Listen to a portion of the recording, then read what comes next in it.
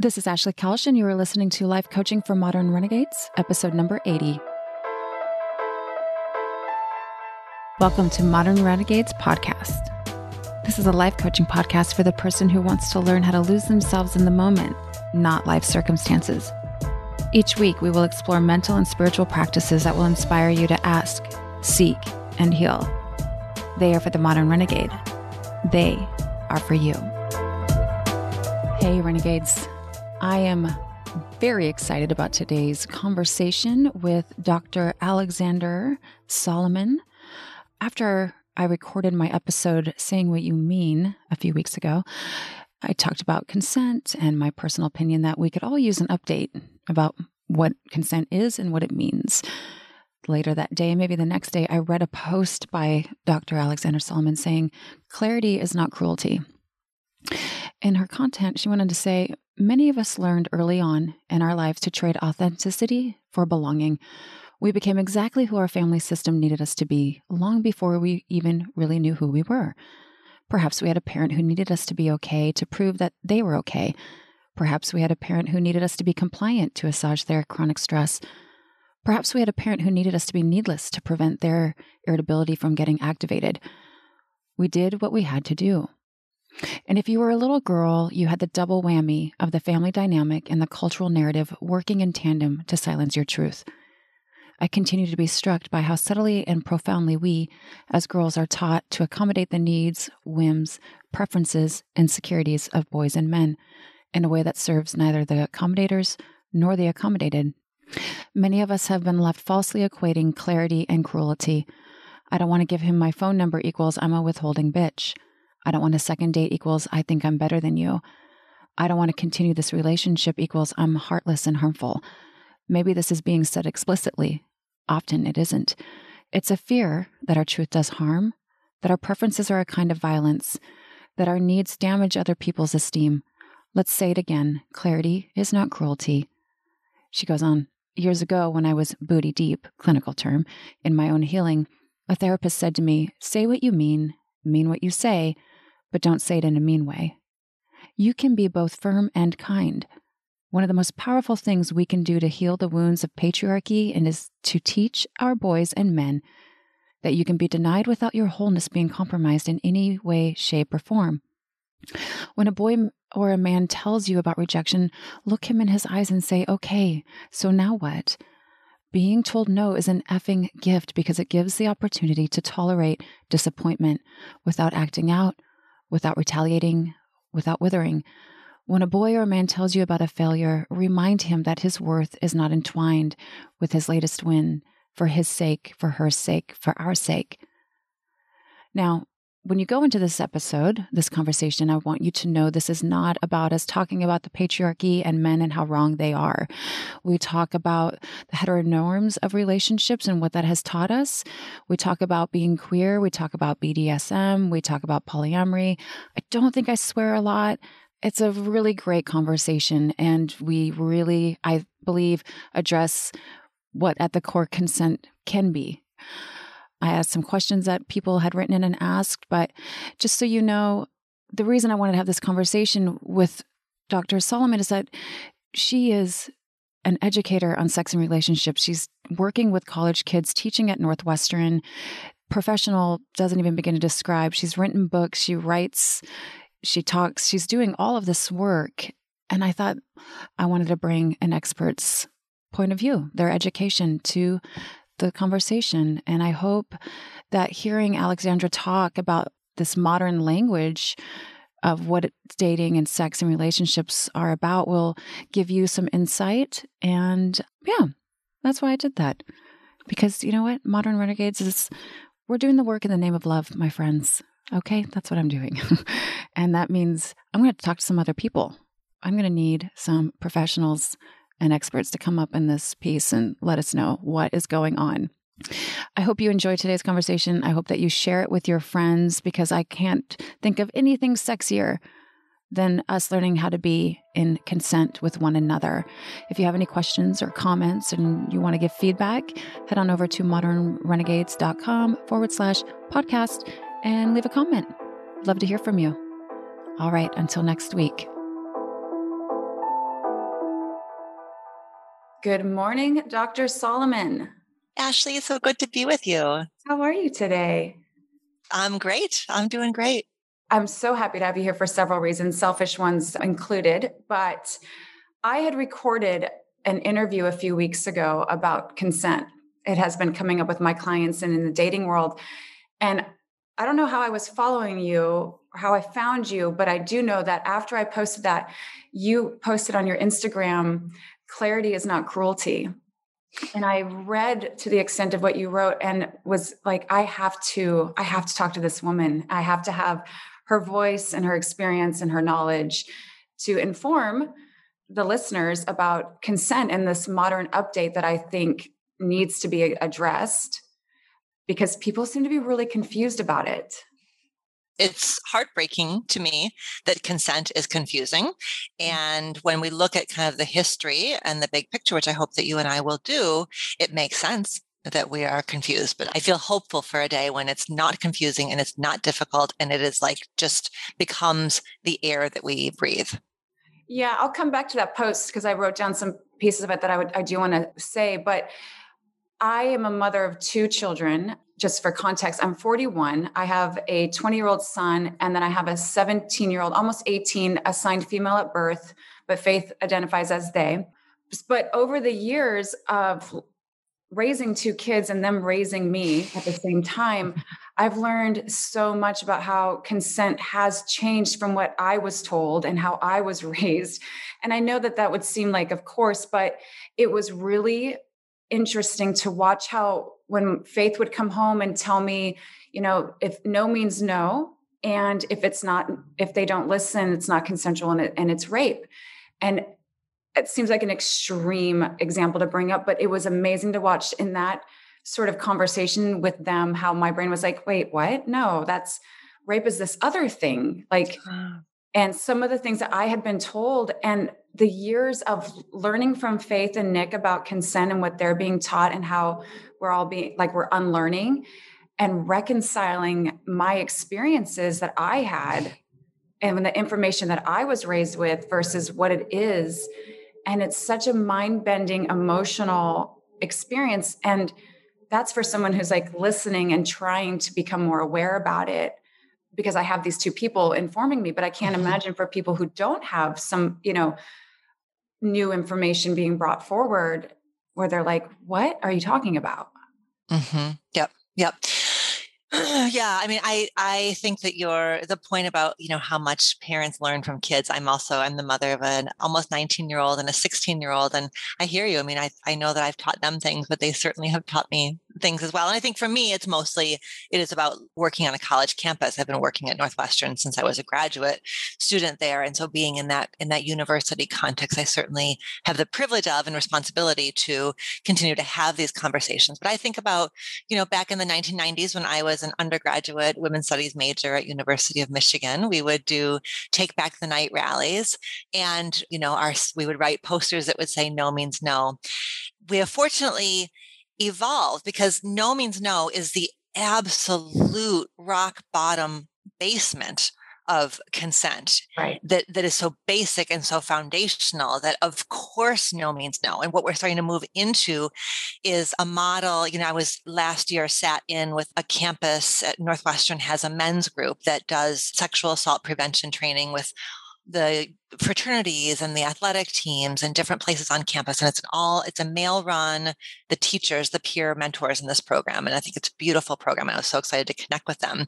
And they shared that the model or the analogy that they use when they're teaching about consent on campus is that really, really, like, we're not talking about like the bare minimum legal sex. We're talking about great sex, like helping people have really great sexual experiences. And so the image that works best is to think about great sex as jazz improvisation, right? Where it is people coming together to create a dynamic, evolving, unfolding experience together. And when you're doing jazz improv, you aren't just kind of in your own world doing what you want, when you want, how you want. You are constantly keying in to the other performers and you're checking in with them and you're making sure that you're pacing with them. And there's lots and lots of feedback loops. Consent is a feedback loop, an ongoing kind of like micro feedback loop that continues from ideally before a sexual experience. I love the idea of us getting as comfortable talking about sex as we are having sex, and that, sexual experiences begin with a conversation about what might be really fun and what might be interesting and where our boundaries are. And then it continues through the experience and it continues to after the experience, right? So that I love the idea of having conversations afterwards about when I felt closest to you or what I really loved most about that experience. And so consent is much bigger, richer, deeper, and more interesting than just this like thin no means no. So, it's interesting to hear you say that, because some of my male clients, when we're discussing it, they're like, it's not sexy to talk about it. They don't want to hear about it. Like, that's not cool to plan or to talk ahead of time. Like, I want to have you over for dinner and sex. And I'm like, what's sexy about inviting someone over for something they don't know what's going on? Like, I actually think it is sexy when a man expresses what he wants and what we're going to do and be a part of that conversation. But a lot of people that I talk to, and I don't want to say a lot, but a majority of people I talk to feel really uncomfortable about talking about it. How would you recommend that well, first, why do you think it is that they are nervous? Because maybe the feelings that come up, but what sort of tips or recommendations do you have about it to make them feel more comfortable? Great. I think that we come by our discomfort talking about sex really, really understandably. So my second book is called Taking Sexy Back, which is, the target audience for this book is people who are vulva-bodied, who've been socialized in the feminine. It's about kind of like female socialization around sex and sexuality. And in the book, the book is really a reclamation of bodily autonomy, a reclamation of being comfortable in our skin, a reclamation of our sexual boundaries. And it was a really quite an emotional book to write. And I had a team of graduate students and undergraduate students that were working with me, and we did a ton of research for this book. And one of the things we researched was kind of the history and current status of sex education in the US. And it's abysmal. It's really, really pathetic. And so it's so understandable that we enter adulthood with very, very, very few skills. It's not, in many states, it's not even required that sex education is medically accurate. There's no kind of agreed upon curriculum. The Centers for Disease Control have laid out about 19 topics that are considered, that have to be covered in order for sex education to be considered comprehensive in any way, shape, or form.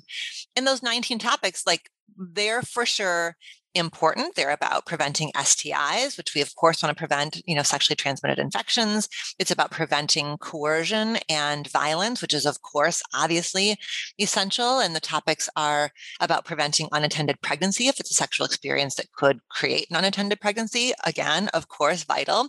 But nowhere in those 19 topics are how to have a conversation about what you're available for, how to check in with each other during. There's nothing in the 19 topics about, understanding your own body. There's nothing about accurately identifying your own anatomy. And the research shows that men and women alike do a really lousy job of identifying the female sexual anatomy. We're pretty decent at finding fallopian tubes and ovaries, but in terms of the clitoris, understanding what the clitoris is, and we don't have the skills and tools we need to create the kind of sexual experiences that we deserve to have. And I think sex is hard to talk about because it's vulnerable. It's vulnerable and it's tender. So and there's not a lot of modeling. So when you really look at not just, I'm thinking about romantic movies where people just sort of silently and wordlessly fall into experiences that are passionate and romantic with no conversation and no funkiness. Nobody trips over their own sock or, whatever, it's all seamless.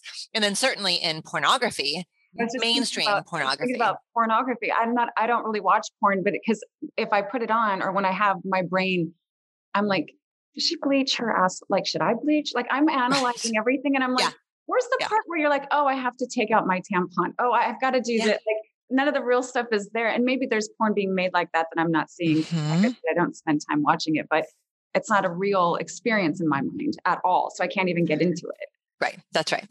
Yes. And I think there are, in the end of Taking Sexy Back book, we have a resource list of like really thoughtful, feminist, progressive, inclusive pornography sites. And they are unfortunately across the board paid sites. And so that makes a, sort of a economic disparity, but there are really wonderful erotic films and erotic stories that are being created and told that where we can get more lost in the experience rather than comparing our bodies to their bodies or their orgasms to our orgasms or sort of like, so, but it is, if you just go to Pornhub, you're right. What we're seeing is pretty anti-relationship, certainly anti-communication, and showing sexual behaviors that are rather extreme, right? Rather extreme with bodies that don't look like most of our bodies. Right.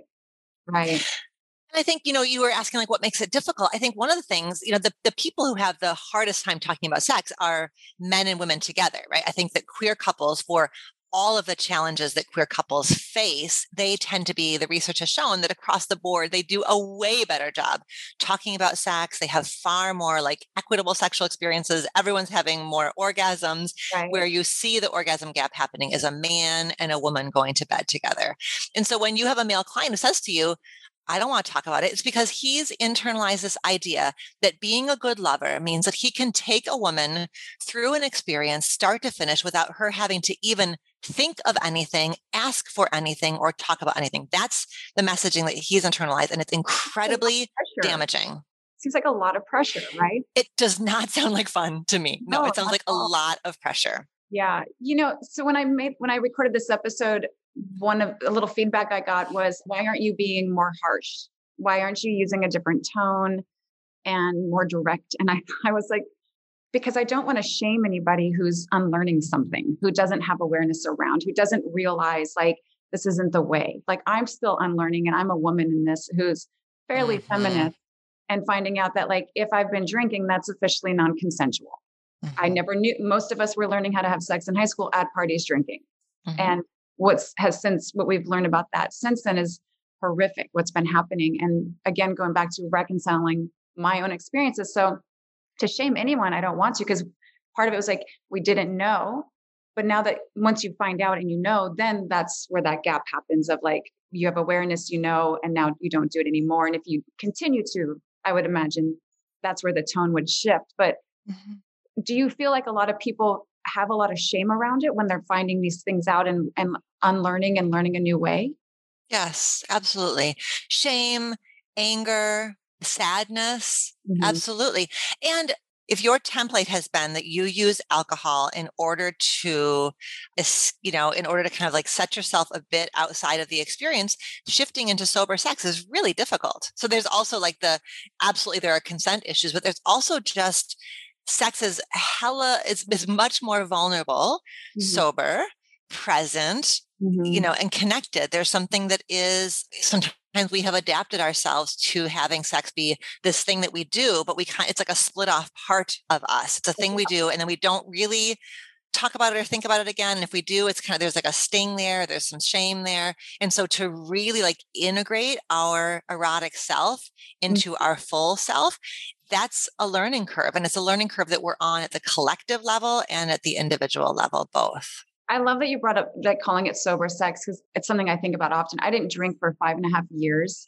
And during that time, coming into my sexuality as a sober person, dating was a whole new experience. And there was that I was like, oh yeah, you haven't had, like, I've been having great sex out of like not fully embodying it and not having, there's that liquid courage, but can you be that person in the bedroom without the drinking? And can you say the things? Some of it was even a little bit more dialed down after practicing sober sex. Like I was like, oh, that's one way, but here's a whole nother way. But I always encourage my clients too. I'm like, I'd rather have sex before I go out to dinner and have drinks. Because the alcohol is depressing and switching those chemicals off anyway. So it's like you're losing out on this experience, but to be very mindful in that process of intimacy without it's a huge shift. It's a huge shift. And I think it's a shift we don't talk nearly enough about. And when I'm with my college students, I teach a course every year called Marriage 101, which is really a relational self-awareness building course. And when we're on this topic, I will say, like, I invite you into, a couple of gut checks around sex, that if you need alcohol to do the thing sexually, it's a gut check to yourself, right? It shows you that there's a part of you that's not ready. And that if there's something that you're doing sexually that you can't imagine talking to the person about, that's another kind of a gut check, right? So those are just like places where our bodies will communicate to us where our boundaries are, and we are at risk of overriding them. And I think that men and women are at risk of overriding their boundaries for different reasons. And for women, it's very often, for women, we're not taught a lot about kind of grounding ourselves in our sexuality. We oftentimes grow up, I know in high school, I felt like the most power I had was really to be like a goaltender, right? Like to just kind of like say no, rather than to really think about, like, what do I want? Like, what would feel good to me? What would feel fun? Oftentimes the only power we think we have is the power to say no or put limits on something, which is really, kind of like reinforces this whole idea of women as passive and receptive, rather than women as like having sexual agency and sexual power and sexual autonomy. And so it's no wonder then that we see such a profound like gap in not just like orgasm. So women in like hookup sex or casual sexual experiences have a very, very like a single digit chance of having an orgasm, which makes sense because in a hookup experience or a casual sexual experience, there's not that like foundation of safety and trust and connection that really a woman would need to have in order to kind of like unfold and let down and surrender and be present and ask for what she wants and needs. But we also see a gap around pain. The research around heterosexual women enduring pain during sex, it's heartbreaking. And it makes sense, but because the idea is like, I can't ask for too much. And so women oftentimes will endure things that are uncomfortable / painful in order to avoid the discomfort of speaking up. And I mean, let's just be clear, it's on her partner also, right? To be like, how are you doing? How is this feeling? What do you want? What do you need? Like, how can this experience feel really good to you? And if her partner is a man and he's been socialized that he shouldn't have to ask, so some awful mix of like entitlement and lack of skill, right, kind of converge. And so he's not asking and she's not sharing. It's upsetting to think about and to talk through, but by naming all of this stuff, it's how we start to make those changes that we need to make. Right. I wanted to come back to what you said earlier, is that queer couples, and I know in the BDSM community, queer, polyamory, consent and communication are like everything's structured around that. Like you can't really think of any other areas where you have more, it's so consensual, which seems, especially in the bondage submissive world where you're like, because someone's a sub and someone's in charge, and you're like, how is that consensual? But the sub actually has more power in that and more say. But how is it that, say, queer couples or queer people are having better sex and more orgasms and more pleasure than heterosexual couples when we all have the same information available to us? And they actually have been more discriminated against, and probably felt like they didn't have the same resources because everything speaks to heteronormative relations, man and woman in Western culture. That's right. So how is it what's the difference there, do you think? It's a wonderful question. I also want to like put a pin in the BDSM, because you're right. There is so much for all of us to learn around consent and communication and power sharing from the BDSM community. You're completely right about that. But I think that we live in a patriarchal world where things are so incredibly foundational around masculinity and femininity, and men are and women are, and these notions are so like, they feel like capital T truth. Men just want sex all the time. For women, sex is a duty. Like these notions are just like so entrenched, these like mythologies, and they feel like truth. So we tend to not question things that are presented to us as truth, and we just kind of like internalize them and we act them out. And the research has found that gender role socialization, like men should be, women should be, that stuff plays out most rigidly and narrowly around sex and dating. And those sexual scripts are so embedded. Like it's just so much a part of the air we breathe, especially around dating and sex and intimacy.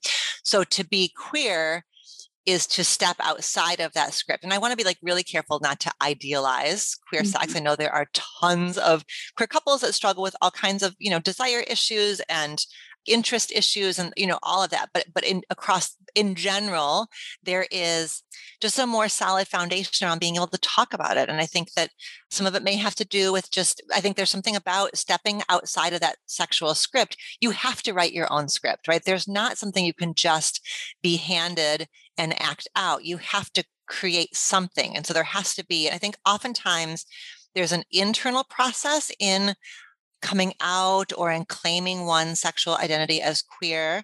There's a process that is introspective, that is self-reflective, where you're looking at who you've been, who you are, who you want to be. So there's a kind of like maturity that comes through that process that I think then sets somebody up to be more curious, more communicative in their sexual dynamics. That's a really great point. Like they're in a position that they're already questioning what all of us have just been taking on. And as we were told that this is the way it is, and we're like, okay, that's what we do. And then you have someone who's like, I don't identify with any of that. What does that look like for me? And then that curiosity and research begins. That makes more sense. Yeah. Mm-hmm. So the BDSM and the polyamory world, I refer to, I'm like, man, there's so much talking going on. That's part of the reason I wouldn't want to be in a polyamory, because I'm like, do you have to have so much emotional bandwidth like to be involved with these people?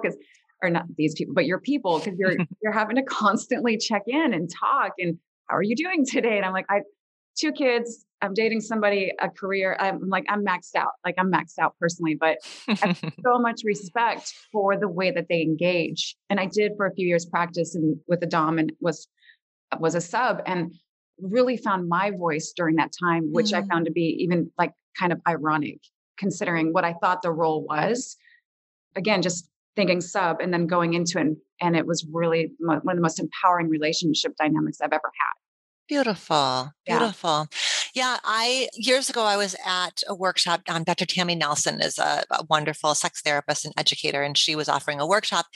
She did a bit of teaching, and then she had people from the local BDSM community come in and talk to us. And it was the descriptions of play parties and kind of the really tight, really clear boundaries to ensure that everybody felt, safe enough to play, right? Like those things exist in tension. There needs to be a measure of safety so that we can play, so that we can expand, so that we can try things out.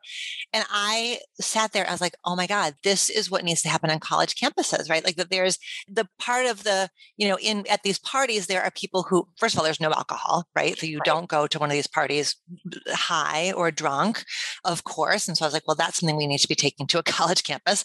And there's somebody who's holding the space, right? There's somebody who's not engaged in sexual experiences, but who's holding the space, not monitoring in like a disciplinary kind of way, but just like an ensuring kind of a way. And I just love all of that intentionality, because whatever we surface for conversation, we can now work with and create and imagine, versus like so much, especially with the heterosexual script or with traditional like dating scripts or monogamous scripts, so much is under the surface. It's assumed, it's taken as truth. And so it isn't surfaced and discussed. And I think that you're right. I can imagine also to be part of a polyamorous community. You're right. There is a lot of need to kind of unpack and examine, which is, I think I bump into this a lot in my work. There's a line between self-reflection and like rumination, like getting kind of stuck in constantly, like there's so much deconstructing that there's not enough like living or experience.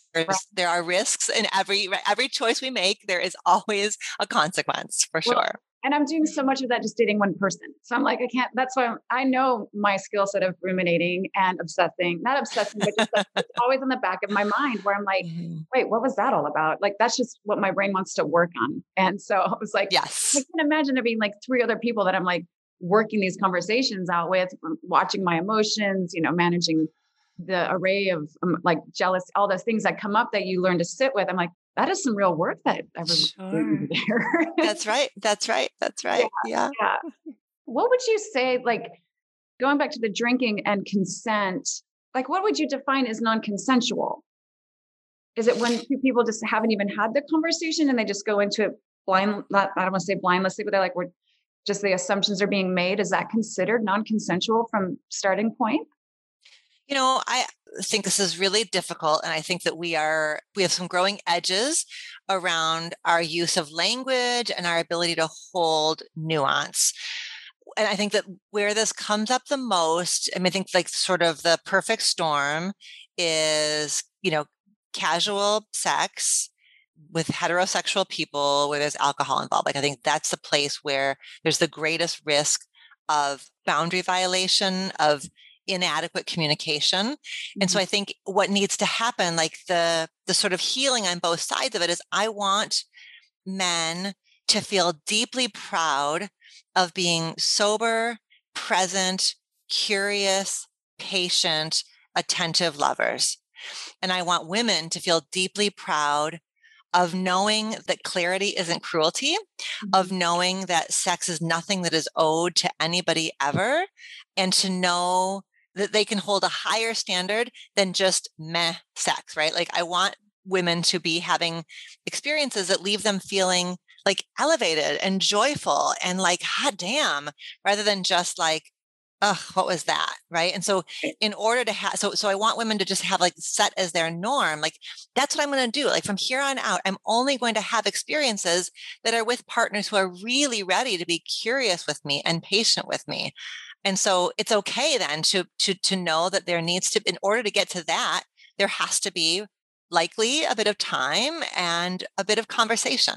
Mm-hmm. So if we like start to like reset the norms rather than these things that are like I still get questions today about like, is it okay to have sex on the first date? Or like, is the third date really the sex date? Or like, when should I have sex? Like, these kinds of questions that reflect that we are not yet at the point where sex becomes an opportunity for layering in a new kind of connection versus like a thing to check off along the way, right? I think it oftentimes is like we just had to check off this box, and she worries about waiting too long, and he, just like it becomes a communication about the state of the relationship versus a thing to talk about. Like, my favorite question is, what would each of us be thinking and feeling and doing when we knew it was time to start layering in sexual connection? Like, that's such a better question than when should we have sex? Yeah. Right? Like, what am I myself? What am I feeling with you that would tell us that this would be a really fun next step for us? That's a great question. Yeah, you're right. Because the consent it's changing, and it isn't just a black and white definition. There's so much nuance. I had someone reach out actually and ask, is it consensual sex if he's been lying to you and manipulating you and telling you about one thing, and then you enter into an intimate romantic relationship, and then soon all this other information is unveiled and you feel she's experienced non-consensual in the form of rape, and then in this form of being lied to, manipulated. And she's like, I really am having a hard time understanding the difference mentally, emotionally, because two people took away my agency to make the decision. Is it the same violation? Right. That's right. So yeah. So if what she's saying is there was information that was withheld from me that would have changed my willingness and my readiness to be sexual with this person. Right. So yes, that's right. She did not give what she thought she was consenting to. She wasn't consenting to, right? The terms and agreements that she thought were on the table were not what was on the table. So it was not consensual. I don't know that rape is the right word for that situation, but certainly what she's doing is she's saying, you know what? Consent has a number of dimensions to it. And certainly what she's saying is my experience as a survivor, especially, means that I want and need to feel like I'm in the driver's seat of my sexuality. And when and I find out later that what they were telling true, I was not in the driver's seat of that experience. And that is a violation, and it hurts. Yeah. And it hurts me in the same place, right? It hurts me in that same arena inside of me where I was hurt in my sexual assault experience. Right. It makes so much sense that hurt lives in the same realm. Of course it does. Of course it does. Mm-hmm. Okay, so this is, I guess, coming back to that question, like, how do we inform people that these are all the areas and the nuances of consent? Like, you not being truthful is not consensual. I think certain people do think like, well, that's, again, because now non-consensual and rape are considered in the same conversation. And there was just a New York Times report, I think it was, talking about most people perceive rape that has to be violent and just this extreme, what you would see on TV or a terrible movie, like this is rape, not she said no and kept saying no and he kept, and then she just laid there. And it was more of a passive looking experience, or she was drinking. So that doesn't count because anyone who drinks now, if you're a woman in sexual act, it's like you shouldn't have been drinking. That's right. Yes. And absolutely, one of the things that we have a robust body of trauma science now. And one of the things that we know from the field of trauma science is that is, this idea of she said no, and she lay there, that is a freeze response, right? So that is very oftentimes the response to being terrified, to being paralyzed, to feeling like there is something that is overwhelming and I can't do a thing about it. And so that does not mean that she consented. And it goes back to what we were saying before about like, we ought to not even be anywhere near that line, because sexual experiences ought to be these micro feedback loops of how are you doing? And I really want to be able to look in your eyes. Our brains are wired for empathy. So my brain is wired to be able to look in your eyes and see how you're doing, to sense your body, how relaxed you are, how tense you are. And people are giving feedback all of the time, and it's incumbent upon us to listen to and respect and honor that. But sex, I want to raise a generation of men where it wouldn't even feel good to continue with a partner who is, who has, once they have said no or have given any indication that they're anything less than enthusiastically present with me. And we can, I think you are the mama of a boy and I'm the mama of a boy. Boys, it's not that boys are any less sensitive, big-hearted. There's not these gross gender differences in kindness or in empathy. We socialize we socialize men away from their authentic nature, right? Which is attunement, which is care, which is concern. That's what your post had, the way you were raised in those systems that had been set in place. But if you were a little girl, having the double whammy of family dynamic and cultural narrative, being able to educate men and tell them that your truth doesn't do harm. Our preferences aren't a kind of violence. Yes. And that there's self-esteem. We can raise our men to understand, your worthiness isn't reflective of my no or not wanting to do this. That's right. That's right. Absolutely. Yes. I think that's, that is the culture of adolescence for men, is sort of anchoring their self-worth and their self-esteem on their ability to, quote unquote, score with women. That is certainly has been a cultural phenomenon with men. And so then they become young men and middle-aged men who feel like that they need to have, sex with a woman kind of proves their worthiness. And I want men to have lots and lots and lots of ways to feel worthy. Yeah, I agree with that. Yeah. Another thing that I was thinking about was you've mentioned in one of your courses, and I had a friend telling me the other day that she'd met a man and they were kissing, but it wasn't really moving very quickly. She was like, I'm so confused. Are you gay? Because he did. And I was like, wait, what did you say? Tell me you did not say that. And she was like, I just don't understand why he didn't want to have sex. And he said to her, he's like, you do realize about, there's a Me Too movement and not all of us are going to do that right away. Yep. And it was that shift of because I don't want it to seem like it's always men don't understand consent and the women have it all figured out.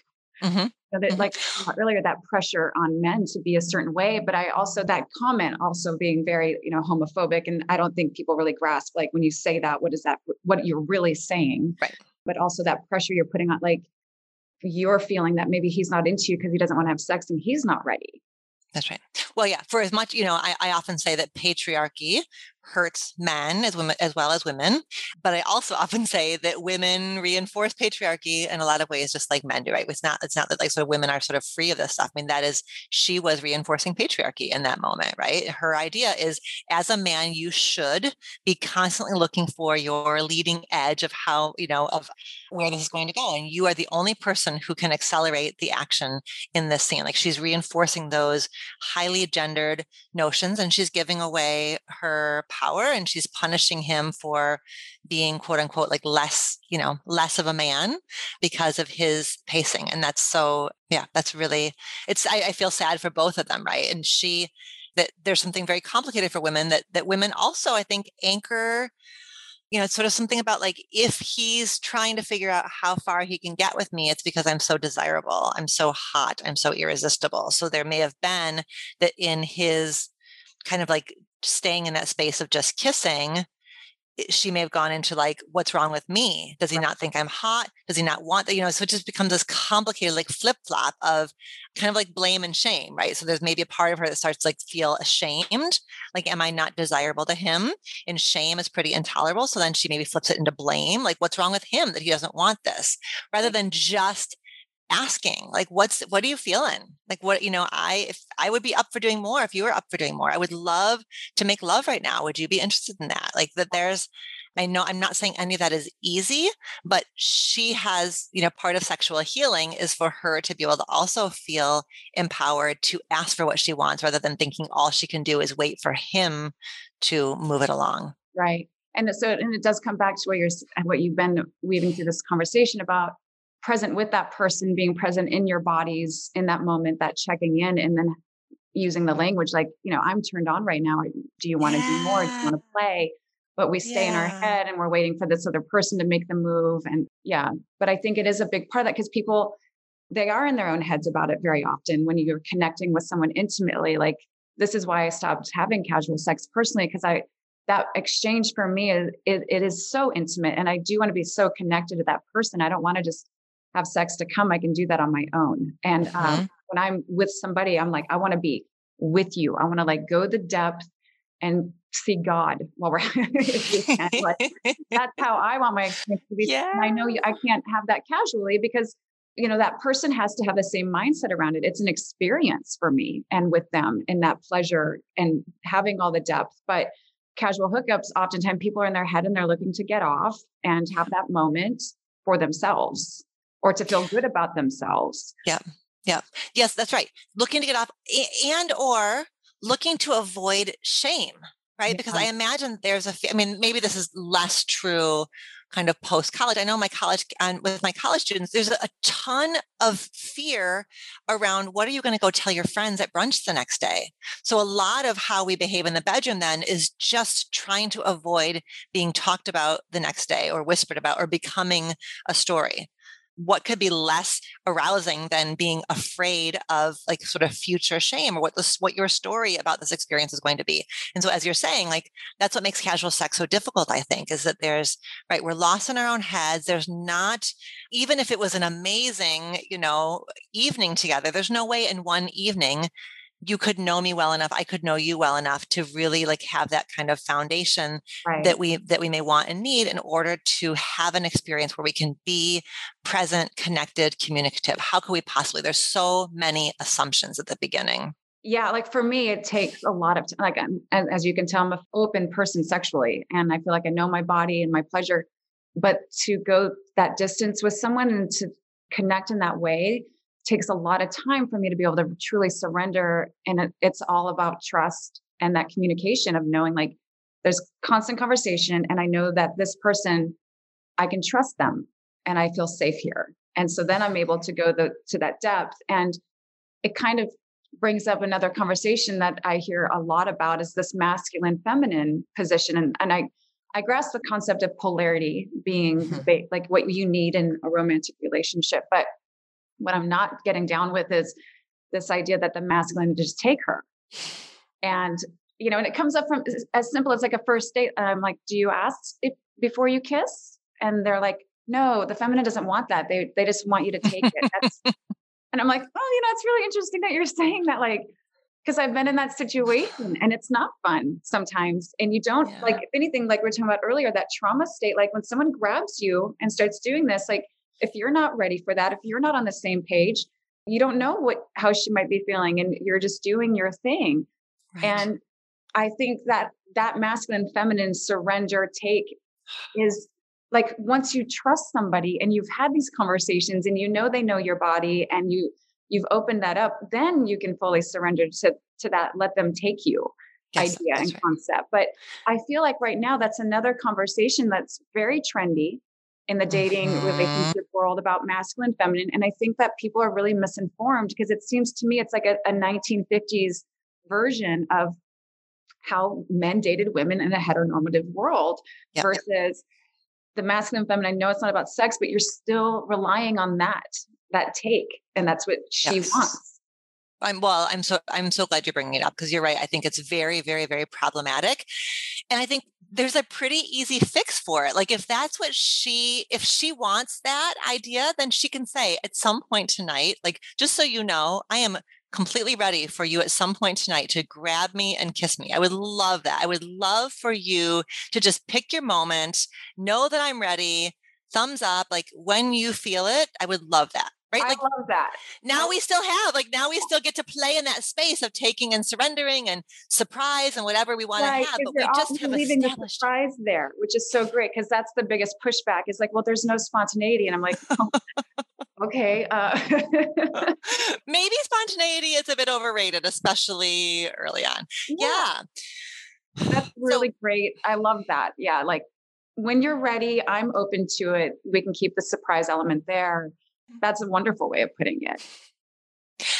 I think when we like take down an old model, there's some grief. And so maybe for women, I think there is some grief, like there's maybe a grief around like sexual maturity means that I have to actually own my wanting. I have to take responsibility.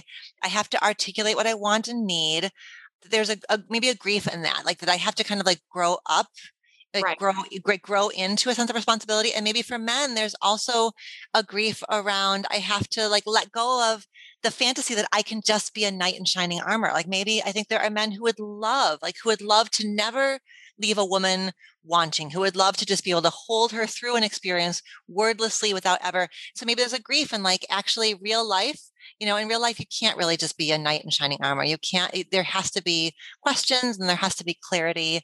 And that with questions and clarity, now we can be creative and expressive, but we have to like move through the boundary setting in order to get there. And then that's maybe sad that we can't live in this like imagined fantasy world. But even hearing you describe that, it's as a woman, it feels so passive and without agency. And that's that communication part for her to learn to self-advocate and be able to use her voice and know that she has a say in these things, and that actually feels great. I mean, I get like, you didn't have to think about it. You didn't have to say anything. And this person just knew everything that you wanted and how to do that and not make you ever, question, and you have 22 orgasms. Like that would be amazing. I could be amazing. I'm like, yeah, why would I say anything? Just keep doing what you do. But that's not what it is. And also that part of having your voice in it, it's so empowering. I know I've said it a few times, but it's so empowering, not just in that dynamic, but just as a person in the world who you can become and start using. You realize like, oh, wait, I can speak up for myself. I can say, no, I don't want that job. Like learning your voice in the bedroom is the same as the voice in the boardroom. Yes, 100%, 100%. And I think that making that connection is so, so, so important. And I don't think those realms, are as disconnected as we think that they are. When you're teaching and working with people, do you refer to the masculine, feminine, or do you have a different, what is your take on that? Yeah, I don't. First of all, it reinforces gender as a binary, right? So even though people say this isn't about gender, it's an energy. I think that I think it's a complicated realm. I think that it's just because those words have been so attached to those bodies. Yeah. And because, I think it's just hard. I think we end up like kind of talking ourselves into a corner on it. So, I mean, sometimes I will talk about like agency and communion, which are psychological terms. I did a TED Talk a couple of years ago, and I worked on this idea in the TED Talk. Agency is the energy of decision-making and clarity and leadership and authority. And communion is the energy of caretaking, nurturing, like reading feedback. And so those obviously, have mapped onto male bodies and female bodies forever. And so we can like, at least those words kind of capture that idea of like two ways of being. Without that charge. Without the charge. Oh. But I also maybe like, so the idea of polarity is just this idea of like, you have something that I want, or there's a thing that I want to do with you, or a place I want to go with you. And so I think we can like sort of like name yearning, craving, longing without maybe getting lost in this idea of like polarity. Because like what you were saying is like, I can get myself off. So when I'm having sex with somebody, there's something that I want from them. There's something I want, a place I want to go with them. Like it's a different experience. Like, yes, the orgasm may approximate the orgasm I would have on my own, but there's this entire realm of experience. So the polarity is like, there is a polarity right there in that you are incomplete, right? You are craving, you are longing, like you need somebody to meet you in a space. So that's a kind of polarity. Because I think with polarity, what we're playing with is creating attraction, like creating a draw. Mm-hmm. And so by what other means might we create a draw where we're not like reinforcing who has power, who's acting on the situation? Like there's other ways of creating draw. Like the draw is like, oh my God, those hands, like I'm like looking at your hands. I want them all over my body. Like that's a kind of polarity. Like you have these hands that I don't have and I want your hands on me. You know what I mean? Like I just think there's other ways of playing with tension. Yeah. I like that. And I like removing the masculine, feminine piece of it for the reasons you're saying. And because it's also like, well, then feminine is like this and masculine is like this. And I'm like, and I change all the time. And that can be even in the bedroom. I think I might've been listening to Esther Perel talking about androgynous love and that it's not like a male, female, masculine, feminine. And I really loved that because another thing I hear often, and I've been certainly guilty of saying over the years, I'm like, I date like a man, and then I figure out what that means and what I'm saying. Right. And I'm like, God, that's such a like punch in the stomach for, another gender. Cause I know what I'm like, I compartmentalize, I'm unemotional. I can hook up, it's like the unflattering parts of romance that I'm like, yeah, I'm like a man. It's so that's right. And in doing that, like you are right in saying that, like it's sort of a sexy subversion, but it also is a reinforcement. You're reinforcing that men are like this. Right. Yes. And I'm like, they're not. Like my lover and the person I'm dating now is so not that way. And it's so beautiful. And also I'm like, and I'm not this unattached, unemotional person either. That's a type of person, but it doesn't mean anything other. That's why the androgynous love is like, yeah, you love the way you love, and it doesn't have anything to do with gender. It's who you are and how you love. Well, and it's some of the most powerful couples therapy I ever get to do is therapy with couples where I'm helping, a couple where there's a male partner, helping him unlearn all that stuff because he gets to then reclaim parts of himself that he's lost, right? Because another aspect of that heterosexual script is it's so incredibly erection focused, right? Like sex starts when he gets hard and sex ends when he's not hard anymore. And so then there's all this fear about him not getting hard enough, fast enough, or losing it. Like all of this focus on like, you have a man who's like, whatever, 6 feet tall, 5'8", whatever. He's got this full size body. And we're only talking about this one part of his body. Like it's a ridiculous, like kind of shrinking down of a man's full sexuality into this one body part. And then when all of his attention is on that one body, or when everyone's attention is on that one body part, he doesn't get to have the experience of receiving or of going slowly or of experiencing his whole body as beautiful to touch and to have touched. Right. So I think that's some of the most like touching work that I get to do as a couples therapist is like helping men like widen out their own experience of how they want to feel in the bedroom, how they get to feel in the bedroom. And as they like shed some of that, partner then gets to have access to them in new ways. Yeah, that's where the sex isn't just predominantly genital oriented and it's beyond that. Because there is so much, I think there's this notion that his manliness is basically in his penis and that the size of it is like there's so much shame for men. If they're not hard, if they don't come, if they can't please you, if it's not big, like there's a whole world there also that when you start connecting with a person and you remove that piece of it away, like romantically and intimately, it becomes so much bigger because they get to love in a different way. That's not just based on this external item that they offer.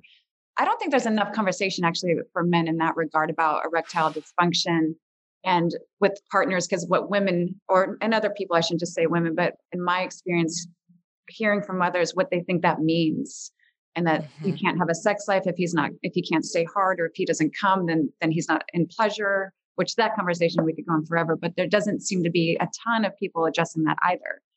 I get so reactive to those commercials for, ED medication, which I don't I'm neither for nor against ED medication. I think it can be like, I want men to have lots of ways of addressing what's happening with their penises besides just popping a pill, but I would never shame a man for taking a pill any more than I would shame a woman for using lube. Like it's not, I don't have strong opinions either way on it. But what I don't love is these commercials where it's like, you can get your ED medicine. It arrives in a plain box. You don't have to talk about it. Like this idea of like how the medication gets marketed, like Right. reinforces the idea that it's somehow shameful. And if it's shameful, then it means he certainly is not going to talk to his partner Right. about it. And then especially if his partner is a woman, right? Because maybe if his partner is a man, as another man, he could have some empathy or, an appreciation for it. But certainly if his partner is a woman, she's at risk of loading herself up with all these stories about, is it happening because he doesn't love me anymore? Is it happening because he's cheating on me? Is it happening because I've gained weight or lost weight or because of the baby or because of, she can go into 85 different directions that are going to fill her head with shameful stories. And now we have two partners who are in shame and neither one of them is going to be talking about it. Yeah. And that's again, not being present in that conversation. In my experience with a partner, once I got out of my head and found out it wasn't about me, which was a conversation I want to also say you don't have in the bedroom. These are things talked about outside of the bedroom, but it was a huge learning experience for me. And it was wonderful because it had nothing to do with me. For me, I was like, wow, this is really selfish. Like, I'm just sitting here thinking like, this has everything to do with me. That's why you're not hard. Or that you don't feel pleasure. It was wonderful. And then for him and I to be able to kind of connect on, okay, what are some solutions? Well, how can we work with this? And so being in the bedroom, him not being embarrassed or having shame, or when certain things would happen, we would make that eye contact and come back and like, are we here? Where is your mind right now? And how are you feeling? And that check-in and just enjoying each other's touch and it not being about, and coming. Beautiful. Yeah. Beautiful. And and all of that, like there are many, many possibilities for how you work with an unpredictable penis and how you relate to it, but you can't get to any of that. You can't get to any of the kind of creative solutions until you can have the conversation. So I love the story that you just told us is that by talking about the conversation, like you, first of all, were able to let go of the stories you were spinning about how it's about you in any way, shape, or form. And then once you could like clear your head of that, then you could really partner with him and talk about like, what do we want to do? What's our plan? How do we as a couple face this? And every sexual problem is a couple problem. The symptom may live in your body or it may live in my body. It's for us as a couple to face together. And it's, that's the beautiful thing about sex is there's like endless possibilities to be creative once you start to view it as it's you and I together looking at the problem, or it's you and I together approaching this problem. It's our problem to deal with, or not even a problem. It's just the body being a body. You know what I mean? Yeah, it's a very human. It's a very human experience. That's the education we get is that it's P and V and that's sex, and that's actually not just what sex is. There's so many ways, but yeah, you get caught in that little microcosm of a world. And certainly there are plenty of women who, penetrative sex is their favorite thing to do. But the research shows that actually, chances are the most orgasm producing kinds of behaviors for a vulva-bodied person are oral sex or manual stimulation or a toy. So actually an erect penis is potentially not even her most important thing to have for her for her orgasm, right? It may not be that central. She may be like, oh my God, seriously, I don't care. Like go down on me or use your hands or use your soft penis. Like, there's the clitoris is on the outside. And so certainly there are women who love penetration. So having like a reliably erect penis, may be like just great and her favorite thing, but it's not the end all be all. And for some women, it's like, I don't even actually care that much because just like go down on me and I'm like happy, as I can be. And that's also, just the education around a woman's vulva that everyone calls it the vagina. No one taught women that their pleasure, the clit has 8,000 nerve endings and its sole purpose is to just feel pleasure, or that she can come from that way, or that she can masturbate and touch herself. And the two internal spots for coming. It's always been when he enters you, you're in like ecstasy and that's amazing. And don't do that's when it starts. That's when the fun begins. No. Yeah. There's so much there. Well, I could talk to you forever because you're amazing and a wealth of information and so knowledgeable. where could people who are listening find you if they wanted to follow along? The best place is my website, dralexandrasolomon.com. And there's lots of resources there, everything from my blog to information about my books to my e-courses. So there's lots. So that's a great place to start. And I'm also active. You mentioned my Instagram account. I'm really active on Instagram, which is dr.alexandra.solomon. It's the best. It's the best. And your courses, I can vouch for it. Talk about growing your ass up. And I'm like, I'm growing up over here. And it's been humbling as a relationship and dating coach. I'm like, the work is never done. The work is never done. That's right. We're never bored at our jobs, right? And so much of being a wonderful coach and being a, competent therapist, so much of that is about our own self-work. So you're right. We have to stay students and learn from each other and keep working on ourselves, certainly.